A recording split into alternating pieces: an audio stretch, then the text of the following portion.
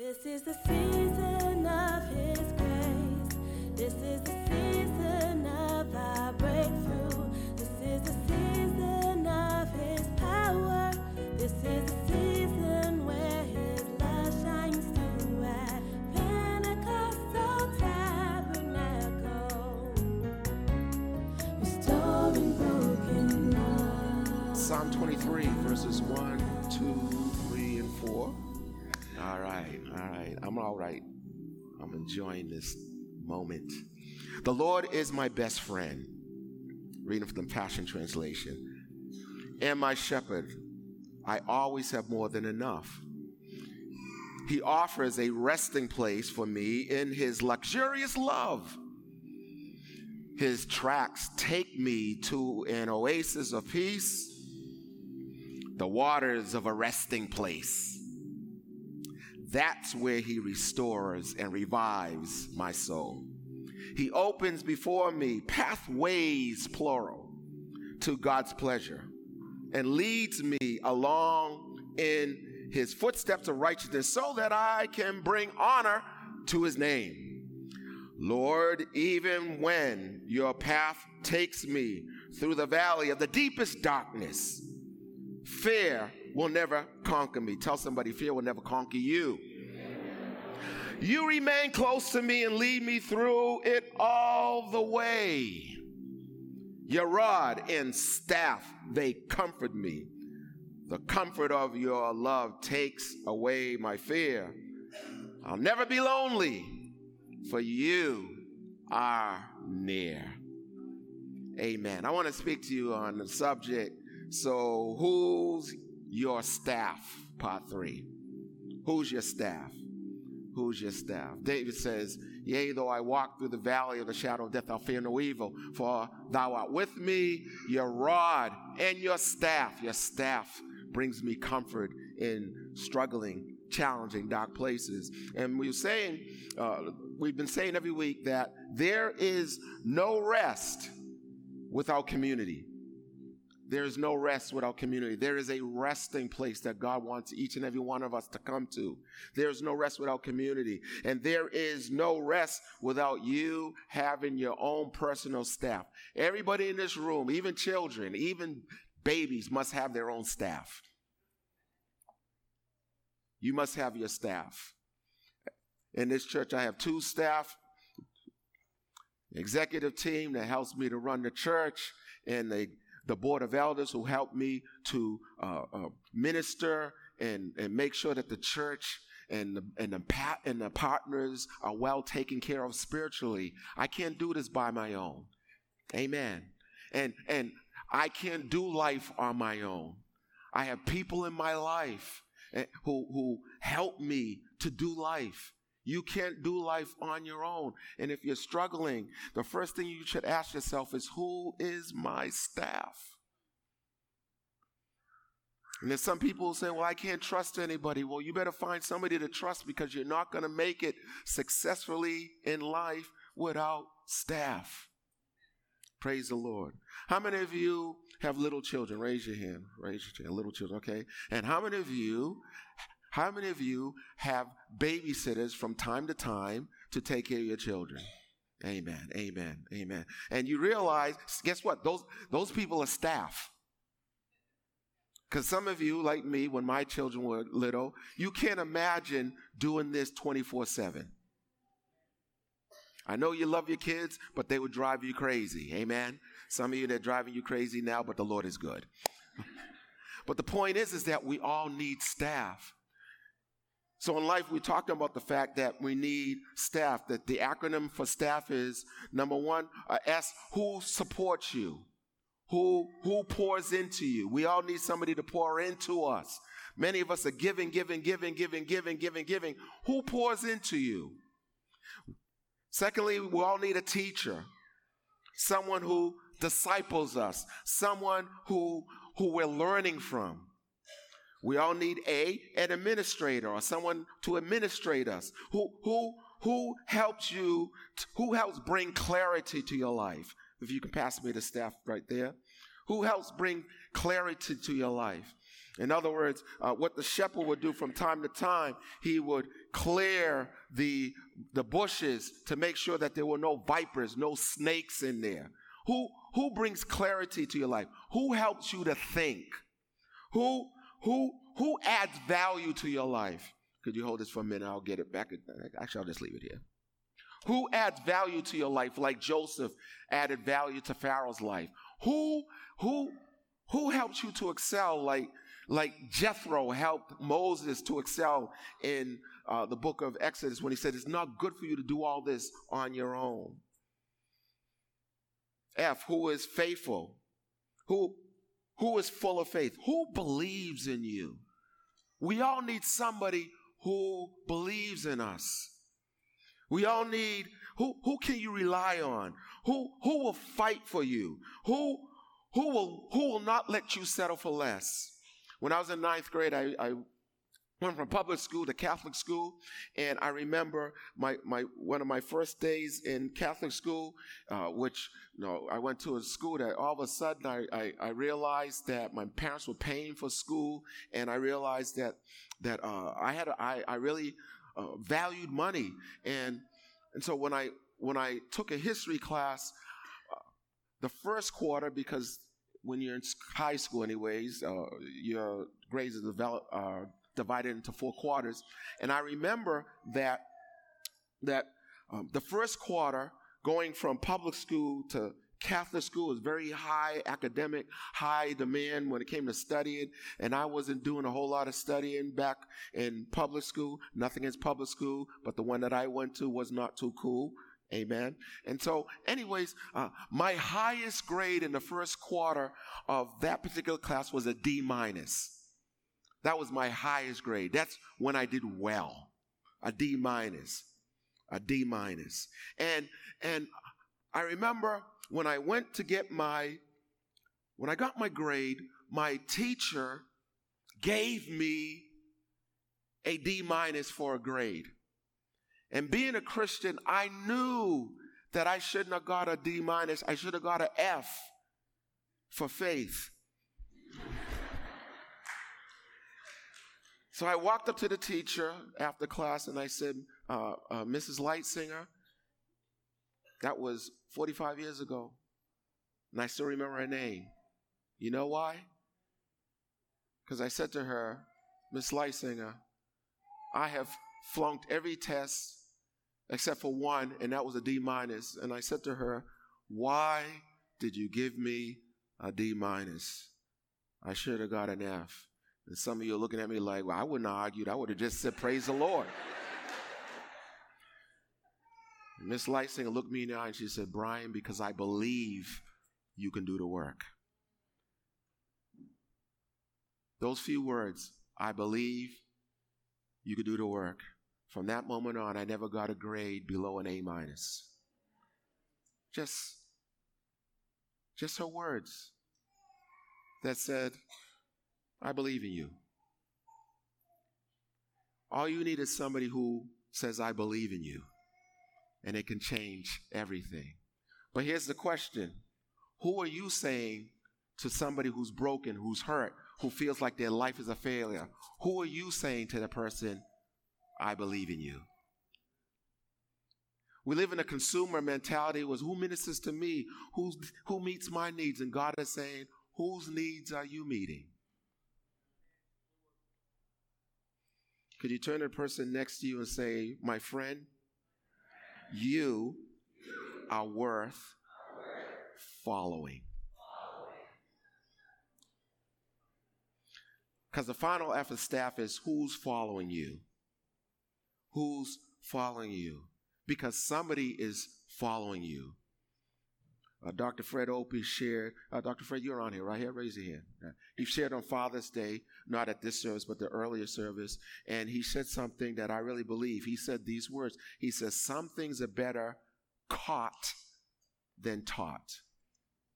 Are you following me? Some things are better caught than taught. You can tell somebody to show up to the job at 8:30, but if they're always coming late, then you catch that spirit of it doesn't matter. Are you with me? How many of you ever gone to church? How many used to belong to church? And I'll raise my hand. Who the sign outside said 11 o'clock, but church started when it started. Can you raise your hand?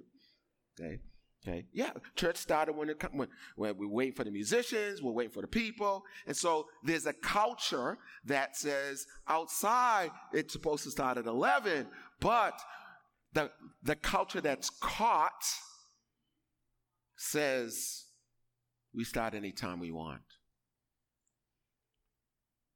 So my point is that people are following you. And we're not talking about Facebook. People are, that ain't following. People are following you. Who's learning from you? John Maxwell says, leadership is influence. And trust me, every one of you, whether you believe it or not, you have influence. You have influence. And so the question is not whether are you a leader, because you're a leader. The question is, are you going to be a good leader or a not so good leader? You're worth following. Vanessa shared a wonderful word on Friday night talking about unshamed plug for my daughter. But she spoke her message about comparisons and how we're so busy comparing ourselves to each other and not realizing that you as an individual are uniquely made. There's only one you. You are the original. And God doesn't make mistakes. I said, God doesn't make mistakes. There are people who will follow you that will never follow me. So my job is to pour into you the things of God so that you can lead others, and in many instances, lead them to Christ.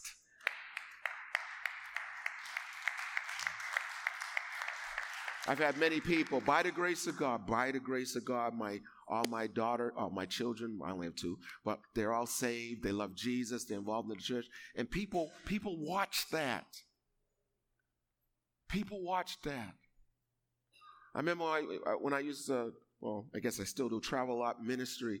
And I remember I went to this big church and someone said to me, "How are you doing?" And I said, "I'm doing well." And they said, "I believe you." And I said, "Well, why didn't you believe my words?" They said, "No, I believe you because I'm looking at your wife." Because you know you wives, you ain't playing that.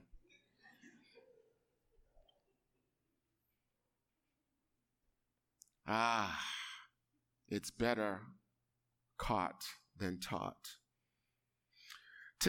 Paul says to Timothy in 2 Timothy chapter 2, verse 2, he says, "And all that you, Timothy, learned from me, Paul, confirmed by the integrity of my life." You cannot give what you don't have. You can't give what you don't have. As much as I look like I'm in shape, I haven't been to a gym in so long. And my point is that, so if I said to you, "Hey, I want to help you get in shape," I can't give what I don't have. I can't be walking up 3 flights of stairs and by the time I get to the top going, "Let me train you." That's not going to work.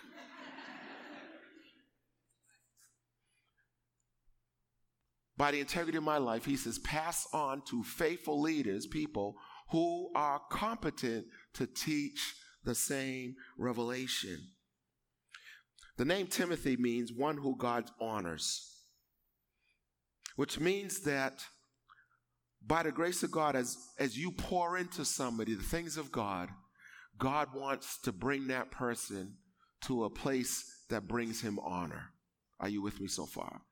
Let me keep going. 1 Corinthians chapter 11, verse 1, the Apostle Paul says, and you've heard this scripture, he says, follow me as I follow Christ, or the Easy Read version says, follow my example just as I follow the example of Christ. In other words, it is my hope that as I am following Christ, these young guys, you look so nice. That's right. God bless you. And, see, there's a young couple, and yes, that's good. That's good. See, they're still in love, and bless the Lord. See, my point is, I want to keep an example. Okay, so Paul says, follow me or imitate me as I imitate Christ. This word follow, it is the word mimesis, which means, from which we get our English word mime. Mime. Show the next picture. We've seen no mime before. Okay. We've seen those kind of, they imitate you. You look to the right, they look to the right. And it gets annoying, but I know that God doesn't get annoyed when we follow and imitate Jesus. So I want to encourage you. You can't imitate Jesus if you don't know how Jesus behaves. You would do well to spend the summer just meditating and reading the Gospels. How did Jesus treat people? How did Jesus treat broken people? You know, Jesus was actually friendly. Bless the Lord. And Jesus probably would have changed if he went to church. Because church can be one of the most unfriendly places. Tell the person next to you, he's talking about you right now. Tell them, no, he's not. I'm going to change. Some of you are like, yes, he is talking about me. What you going to do about it? But we're to mime. Imitate me, Paul says, as I imitate Christ. Matthew chapter 11, verse 29, and we've dealt with this a number of times, and this is the theme we want to close out the next few weeks with. Jesus says in the the ESV, the English Standard Version, he says, take my yoke upon you and learn of me, for I am gentle and lowly in heart, and you will find rest for your souls. I love the Message Bible. Matthew 11, verse 28 to 30. Everybody with me so far? He says, are you tired? Are you worn out? Burnt out on religion? Come to me. Get away with me, and you will recover your life. Thank you, Jesus. I'll show you, this is Jesus, I'll show you how to take real rest. Walk with me. Work with me. Watch how I do it. Learn the unforced rhythms of grace. I won't lay anything heavy or ill-fitting on you. Keep company with me. Learn to live freely. This is the point I want to get to. This is the good point, and then we will close. This word yoked, it is a powerful word, and I'm just going to need Dr. Irvin. Could I just borrow you for a minute here, and you can just sit here for a minute, and I'm going to borrow you, Chandler, for a moment. And so, this word yoke, when he says, "Take my yoke upon you," this is the picture Jesus is talking about. Okay, so if you notice, we sometimes in our mind when we hear the word "take my yoke upon you," we think that Jesus is the big oxen and we are the little oxen. That's not what he's saying, because Jesus really is the farmer. He's the one who's directing the yoke. Are you with me? The plow. And so here you see there's this farmer with the hat on. Everybody follow that so far? And the farmer is plowing the field. And he has two oxen that are helping him to pull the plow so that the fallow ground, the hard ground, can be broken up. The Bible talks about breaking up the fallow ground of hard people's hearts. Are you with me so far? And God needs us to do that. So the beam that is connecting the two oxen are yoke, is a yoke. Are you with me so far?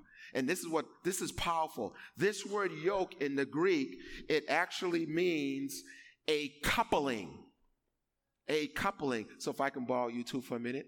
So it is a coupling. If you could just one stand to the right and the other one stand to the left. So it is a coupling. So here is Jesus. He says, take my yoke upon you. So Dr. Irving, he's taken a yoke, okay? But now he's also being connected, because this word yoke in the Greek means to be joined. Are you with me so far? To be joined. It means a coupling. Okay, a couple is two. Okay, and then there's a joining, and then this is the beauty of it. The word yoke also means a balancing beam. Oh my goodness. A balancing beam. So, in other words, you put, the old oxen, okay, with the young oxen. The old oxen knows the way. The young oxen has some strength. So hopefully, if you put them together, okay, you'll have a balanced effort.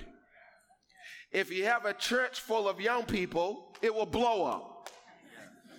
If you have a church full of old people, it will dry up. Preach, Bishop, preach. So you have to have balance. Amen. Are you with me? Amen. And so Jesus, give me 5 right here. Jesus says, oh my God, have mercy. Jesus says, take my yoke upon you. Now, what that means is what would happen is that if a young lamb, okay, got went off into its own way, are you with me, and got separated from its mother sheep or proper sheep, the shepherd would take the hook, come here, and make sure that, oh Jesus have mercy, and make sure that the lamb was connected to his mother sheep. My God. Because if the lamb does not get connected to its mother sheep, what ends up happening is that it will try to connect with the wrong sheep, and because it's connected with the wrong sheep, the lamb will realize that this sheep is not my mother, and thus the lamb will not drink the milk that it needs to survive.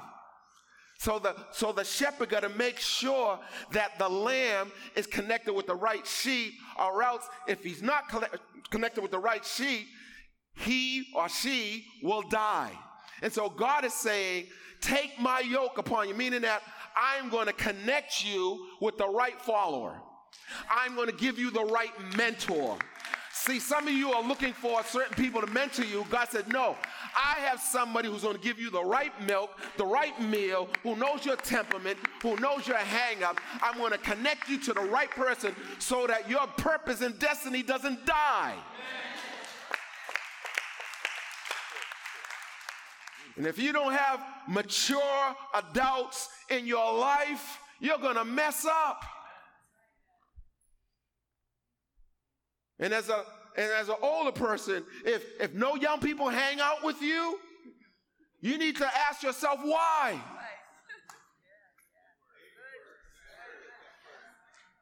Too many of these young people, and young people, you can say amen for me. Too many of these young people are making mistakes because we have not spoken to them. They're looking at us and said, what mistakes did you make in your marriage? What mistakes did you make in your ministry? What mistakes did you make pursuing your career? What mistakes did you make as a parent? What mistakes did you make so that I don't have to make the same mistake? But we're too busy covering up. We don't want anybody to know our business. And then we're like, wonder why these young people can't get it together. Maybe because we haven't opened up our mouths.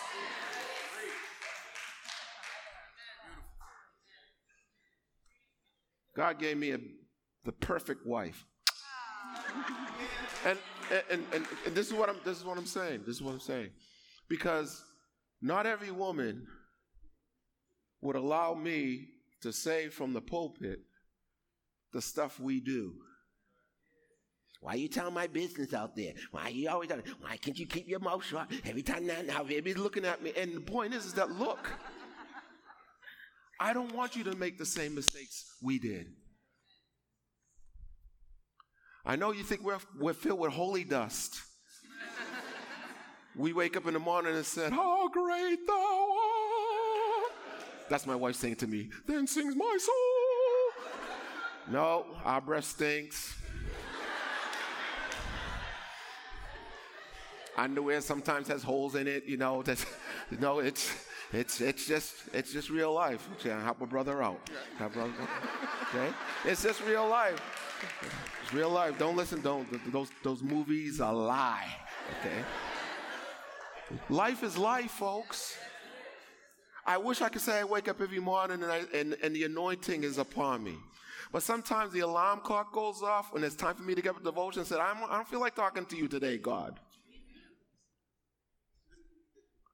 Somebody was shocked when I said, one Sunday morning I woke up and I had to preach and I said, God, I don't want to go to work. I know sometimes you think that I come down from Mount Olympus. There ain't no Bible in this church. That I'm up with God in the heavenlies. And oof.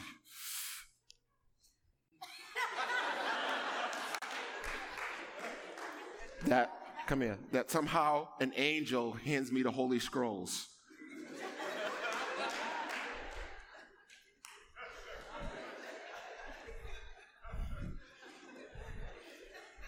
Thus saith the Lord. No, sometimes I roll out of bed and I'm like, what's on YouTube? Because I ain't trying to. Can somebody be for real? Can somebody from real? Okay? Can somebody be for real? On a Sunday morning. Okay? Okay. Then I get enough respect to say, okay, God, let me get my life back. But there's the coupling. And my point is, who is God yoking you to? Because you know what? Jesus doesn't say to the farmer doesn't say to the oxen, are you okay with him? The oxen, the farmer doesn't say to Yoga, hey, I'm going to hook you up with this. Is everything okay? No. So why do you think that this nonsense about, well, when the Spirit of the Lord, I just got to feel it. You know what? You don't do that when you work at your job.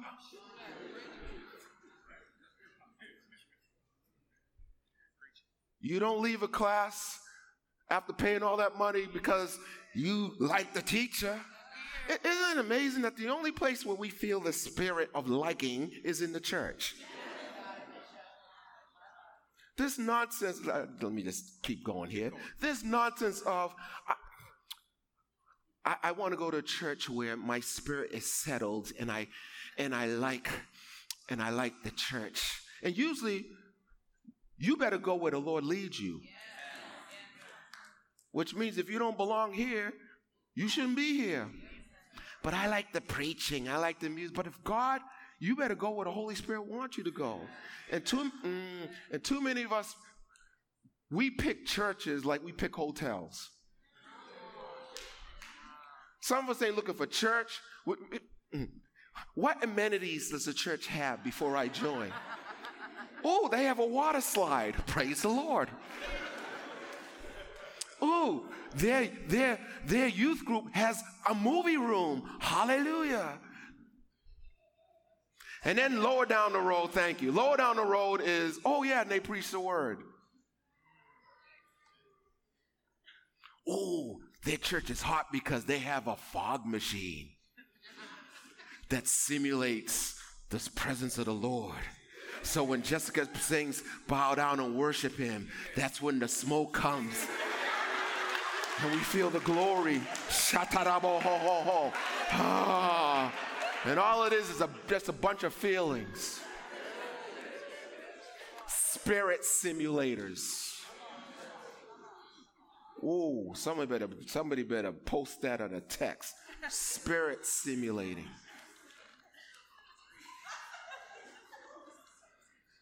You better ask God who you want to hook me up with. Because that person may not even be of the same culture. They may not even be of the same, they may not have nothing. You may be as far as the east, so opposite, and yet God says, no, I know that this man has something that you need. And guess what? It's not a one-way thing. This man has something that you need. Lord knows I lead young people because I can't tweet, I can't Twitter, I can't do nothing. So I need somebody in my brother needs to see that's just help a brother out. So we're talking about the yoking. Now, let me give this final point and then we'll pray. 2 more points. So, brethren, we had this wonderful summit. Fred Hammond, send the praise up. And guys were taking out their phones and, me and Fred, and that's good. But after all that, who you yoked with?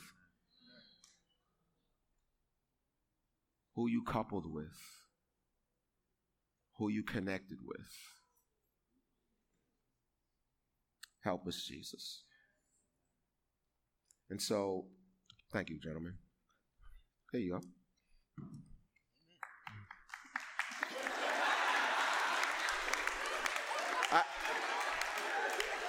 See, he's a young guy.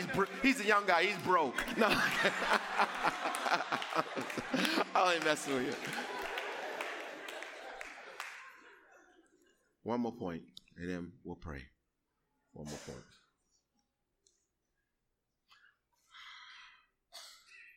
Who is following you?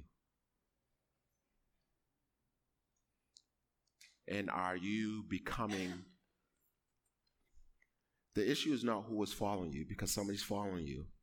Here's the question. Are you worth following? Someone's going to follow you, but are you worth following? You're a young dad. Your dad is dad. The question now is, are you going to be a worthy dad? Are you following me? So the issue is not, no, you're a husband. The question is not, are you a husband? The question is, are you going to be a worthy husband? Okay. You're a friend. You're a sister. The question is not, are you a friend or a sister? The question is, are you going to be a worthy sister? So my final point, which really shakes the living daylights out of me. Dr. John Maxwell, he's a leadership savant. And he has a book called, if you ever want to, in fact, everybody should really get this book. His book is called The 5 Levels of Leaders. The 5 Levels of Leadership. And this is the problem, even when I was growing up in the church. The first level of leadership is called positional leadership. That means people follow you simply because you have the position. No, it's the person who says, I'm the pastor, do what I say because I'm the pastor. It's the boss that basically says, do what I say because I'm the boss. That is the lowest level of leadership, positional leadership. Are you with me? Then the second level of leadership is permission, meaning that I follow you because I like you. I follow you, say, Aaron, he's a good guy. I like following him. I like hanging out with him. And so that's leadership by position, meaning that they got your heart. They like you. But that's still a low level of leadership. Then there's production, meaning that I follow you because we get things done. See, you're not going to get high level leaders to follow people who just are leaders out of position. Because after a while, they're like, yo, I'm glad you have this position, but I don't like you, and we're not getting stuff done. So good leaders will eventually leave those kind of people. I got the position, I like working with you, but let's get some stuff done. Are you following me? Let's not be working for a half a year on the same project. Let's get some stuff done. But that's not, praise the Lord. But there's a higher level of leadership, and it's called people development, meaning that I follow you not simply because we're getting stuff done. I follow you because you're making me into a better person. I am always looking at people following me, and I ask myself, am I making them better? Am I adding value to their lives? Dads, are your children better because you're in their life? Doesn't mean, mom, are your children better because they're in your life? I'm not saying that we're perfect. I'm not saying that sometimes we're going to struggle, but the bottom line is that in the final analysis, are people getting better? I remember I said to one man, and I know he didn't like what I said. This was years ago, so the person's not even in this room, so you can relax. But I remember I was doing some marital counseling, and the guy was complaining about his wife and how she was just horrible. And I said, dude, I knew your wife before she married you. You did this to her.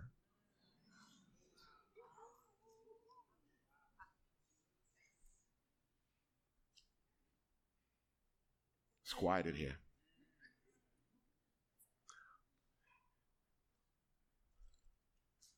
The people who are following you, have they been made better in some area of their lives because of you? Does a student go up to you and say, I'm so glad that I took your class. I'm a better person. I'm always measuring that as a pastor. When people leave PT, many times I'll have an exit interview. What did we give you? Did we do anything that made you better? Because if we're not making people better, then why do this? And then the final level of leadership, and then we'll pray, is pinnacle, meaning that, and this one you really can't get to till you had a lot of life under you. This is reserved for people like me, 60 and over. Okay. No. This is legacy. This is where people say, I follow you because of who you are and what you represent. That's number 5 is legacy. Number 5 is I've watched your life. I've heard about you for decades. And there's a consistency. There's a consistency. See, these are my pinnacle people. Mother Cummings, raise your hand. These are my pinnacle people. I watched them. And I kind of crack up because now all these millennials are sitting on my mother's lap. My poor mother's lap. But they're like, I see something in you. I see, by the grace of God, you were able to produce a son, 2 sons who love Jesus. And then there's a legacy. And I want you to say these words. I want you to stand up. I want you to stand up. As this church grows and I see these children, and I was talking about you, Richard, and your daughter, and Kristen, and so now for me, I'm not looking at you. I'm looking at your daughter.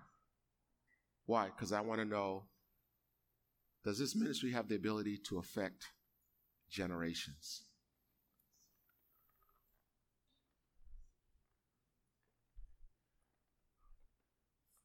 My wife and I, when we go to Fan Into Flames, we're watching to see, have they caught what we're trying, the virus we're trying to spread? What virus is that? Love for the word,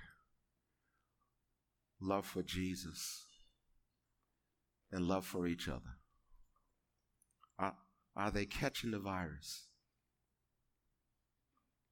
And so when we see young people, long after the service is over, as long as we're not closing the church, hanging out, laughing, it's like, yeah, this is what church is all about.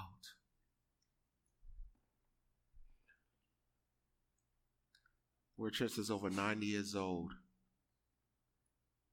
And long after I'm gone, I want to pass on the legacy that was so faithfully passed on to me. How many of you want to be legendary? You want to be legendary. Say these words: I want to be legendary.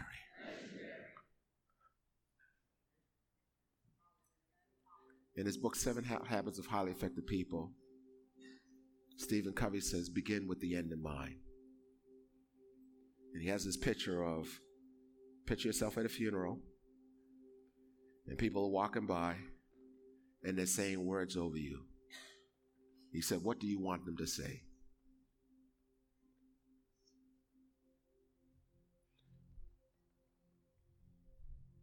I want them to say 4 words when my day comes. I thank God, or 5 words. I thank God for you. I thank God for Brian. And as we become the staff of people who will follow us, the day will come when they say, I thank God for Mother Green. I thank God for Chandler. I thank God for John. I thank God for Denver. I thank God for Z. I thank God for Paul. I thank God for Aaron. I thank God for Lisa. I thank God. There are people who are looking at you, and you'll never know the people who you're affecting, who are saying, I thank God for you. You have no idea. How many of you have ever left a job? Left a job, okay. And had somebody come up to you and said, what of influence you are on their lives, and you didn't even know it? Anybody? You didn't even know it. People are watching. And so, Father, we thank you for your presence. We thank you for your goodness. Oh God, I just sense that this is a season of shifting, because this is a church full of leaders. And sadly, Lord, the devil has broken such a confidence that people have had in their lives, that he's lied to some of you and said, you're not worthy of being a leader. You're not worthy of being followed. But Satan is a liar. There are some people who are not going to get their lives together unless God yokes them to you. And there's some of you who God wants to yoke with people who you may not even like. But God is saying, this is the person that's going to bring you to your next place. humble yourself and let me use this person in your life. Thank you, Jesus. Thank you, Jesus. Thank you, Jesus. Could you just take 1 minute and just allow the Lord to speak to you? He is speaking. He is bringing people into your mind and into your heart he's saying, you need to reach out to that person. I've been putting that person on your heart for the last 3 or 4 weeks. You need to text them. You need to make the call. You need to email them. That person keeps coming to your mind who you work with. And something inside you say, why don't you go out to lunch with them and get to know them? But you haven't been responding. The Lord is saying, I want to couple you with that person. I want to use you to bring life to that person.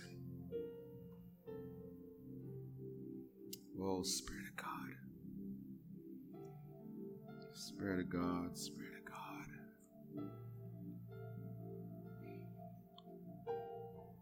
Spirit of God.